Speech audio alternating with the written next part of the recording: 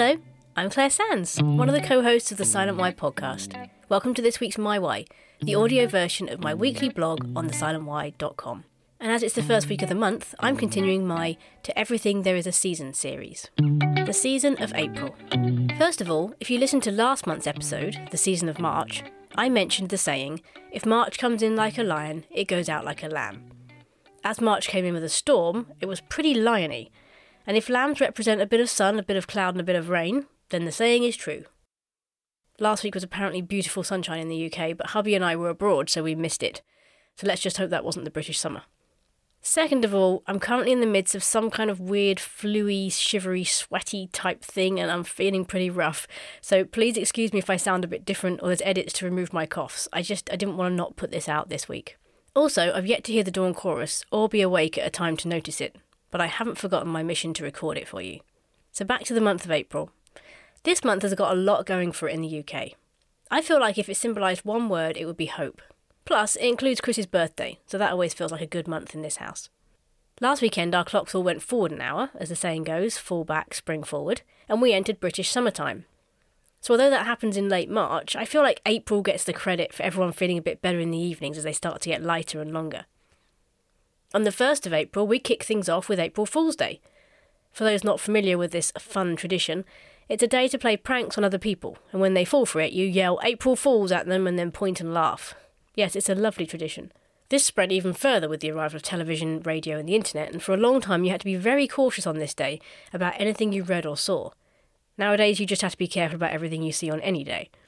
For example, in 1957, the BBC broadcast a film in their Panorama Current Affairs series, supposedly showing Swiss farmers picking freshly grown spaghetti, in what they called the Swiss Spaghetti Harvest. The BBC was then flooded with requests to purchase a spaghetti plant, forcing them to declare that the film was a hoax on the news the next day. There is also a substantial amount of real news headlines that are discounted as hoaxes because the news broke on April the 1st. Unfortunate is the comedian who dies on this day. And although I toyed with the idea of putting out a podcast episode saying I was quitting the whole thing of the Silent Why and had concluded there was no joy and hope to be found in any type of grief, as an April Fool's, I decided against it. So rest easy, there are no April Fool's jokes here. Unlike the time Chris thought it was funny to tell me his dog had died, or the time he got a colleague to call me up to say we'd had a full refund on a large bill on our house renovation, where I profusely thanked him, only for him to ring back and say, Chris says April Fool's. Yes, for some reason I still married that man. April is also the start and end of the tax year, and that's about as interesting as that gets. Weather-wise, there's a chance April can be very hot, by English standards, so mid to late 20s, and during lockdown in 2020 it was a scorcher. White, pasty, middle-aged men for miles could be seen walking around with no shirt on, and since none of us could go to work, we were plagued with them outside our windows, briefly taking our mind off the deadly virus, ravaging the world, and more towards thoughts of diets and body-toning exercises. However, it's also the month we most expect rain, in short, weird bursts that catch us unawares, because this is when technically we're supposed to have April showers. According to the all-knowing internet, April showers are rains that arrive in the northern hemisphere in early spring, meaning heavy rain downpours can be common and caused by the position of the jet stream, which moves north and causes large depressions to bring rain from the Atlantic Ocean, whatever that means. But because the sun is quite warm by now, it means you can get this weird weather that swings from sun to heavy rain and back again. However, I think April showers are slowly sneaking into June, as sometimes April seems devoid of them completely, but I'll keep you posted on my findings next month. The other delight we have in April this year is Easter. The shops are always full of chocolate, torturing everyone that gave up sugar for Lent, and there's one particular kind of Easter food that I most look forward to: simnel cake. This delight is something I made for myself for the first time a few years ago, and I can't get enough of it. For those who have never heard of this beauty, it's basically a fruit cake with a centre layer of one of my favourite things. You guessed it, marzipan. For my 40th birthday, even though it's in July, my husband actually commissioned his mother to make one for my birthday cake, so I'm very much looking forward to making one of those in a couple of weeks. Things like cake can make even the horrors of childlessness subside for 10 minutes. As they say, you can't buy happiness, but you can buy cake, and that's kind of the same thing. Then there's also the long Easter bank holiday weekend to indulge in cake and chocolate, where everybody, almost except those that have to work, gets Good Friday and Easter Monday off work. Non-Christians, you're welcome. And if you're a Christian, then you get the remembrance of Good Friday and the celebrations of Easter Sunday to be a part of too. which has a lot of meaning and significance for people going through loss and grief, which I might delve into and explain more about nearer the time. Then there's nature. As I look out into my garden now at the beginning of April, there is a tsunami of hope coming at me. As Charles Welsh said in A Book of Nursery Rhymes, March winds and April showers bring forth May flowers. Like the rainbow analogy, after the rain, after the storms, after the winter, there comes the rainbow, the flowers, the springtime. Pablo Neruda said, "You can cut all the flowers, but you cannot keep spring from coming." I'll put some photos on the blog on the website, but this is the first year I've got a garden that's slightly more established coming into bloom. After we removed all the decking and artificial turf in 2020 and planted our garden to encourage wildlife, we've been enjoying things growing, and last year most things were still fairly new or we were planting things. But this year I've got plants that are a year or two old and I'm getting to see the fruits of my labour, and it's great. The magnolia tree that was dying in the garden centre is now in flower. The Edgeworthia I spoke about previously on the season of March My Why is still in flower. The wildlife turf we put down is starting to shoot upwards. The acers have buds of new leaves. The climber I chopped back and thought I'd killed is covered in new leaves. The lavender is starting to bloom, and there's daffodils popping up all over the place with huge splashes of yellow. Plus a couple of gorgeous tulips have come back again after I bought a basket of them planted to put in the ground last year to raise money for the local church. I'm excited to see what will grow where. Plus, I'm planning a hedgehog highway gap in the fence, even though Chris has been a bit resistant to this. So this is my way of letting him know that that's probably coming soon. I feel like this is a time of hope after the winter, and a reminder that seasons always change. No matter how long the winter feels, spring will come again. Hence, when C.S. Lewis thought up one of the worst things the White Witch could do in Narnia, he opted for this, as Mr. Tumnus tells us.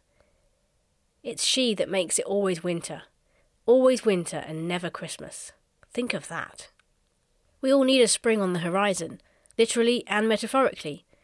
There may be some of you that can't imagine a spring ever arriving, can't see an end to your pain, frustration, tears or hurt. But sometimes just the belief that it's there is enough to sustain us. The same is applicable to hope. We don't always feel hope, can't see it, can't hold it, don't understand it.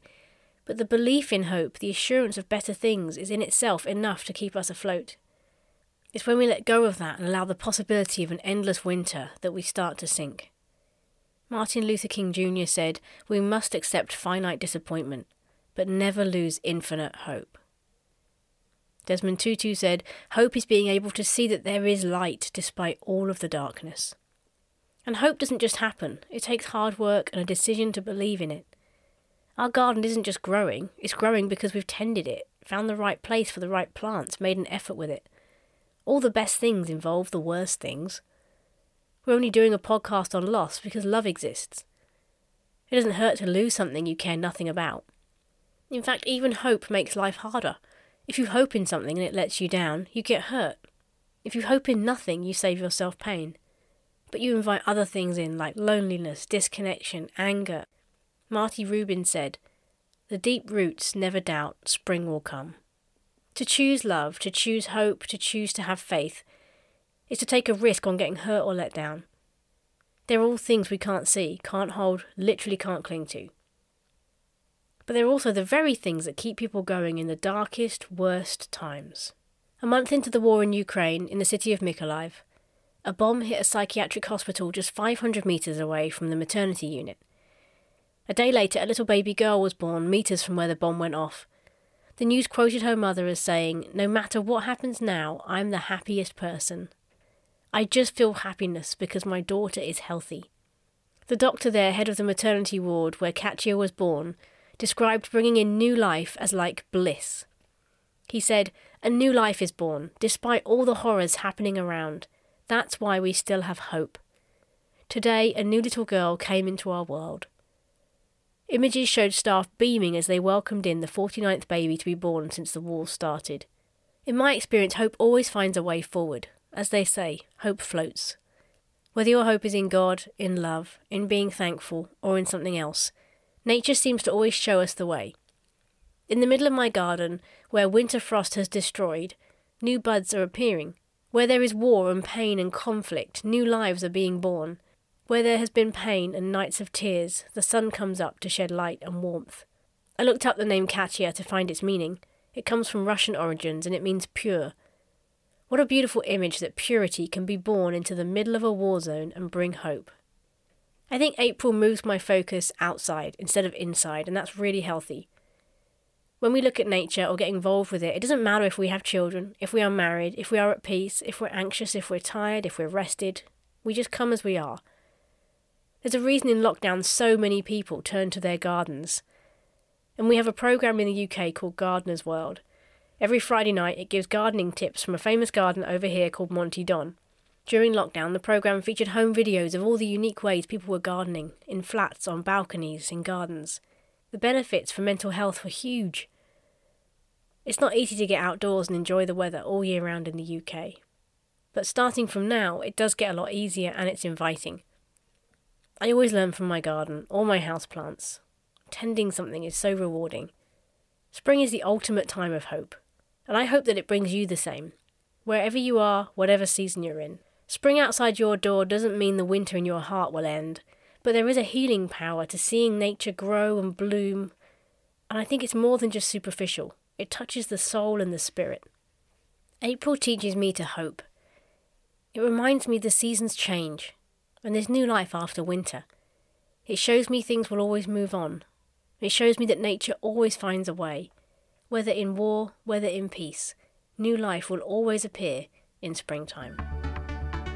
I'll finish with part of the poem from Robert Browning, Home Thoughts from Abroad.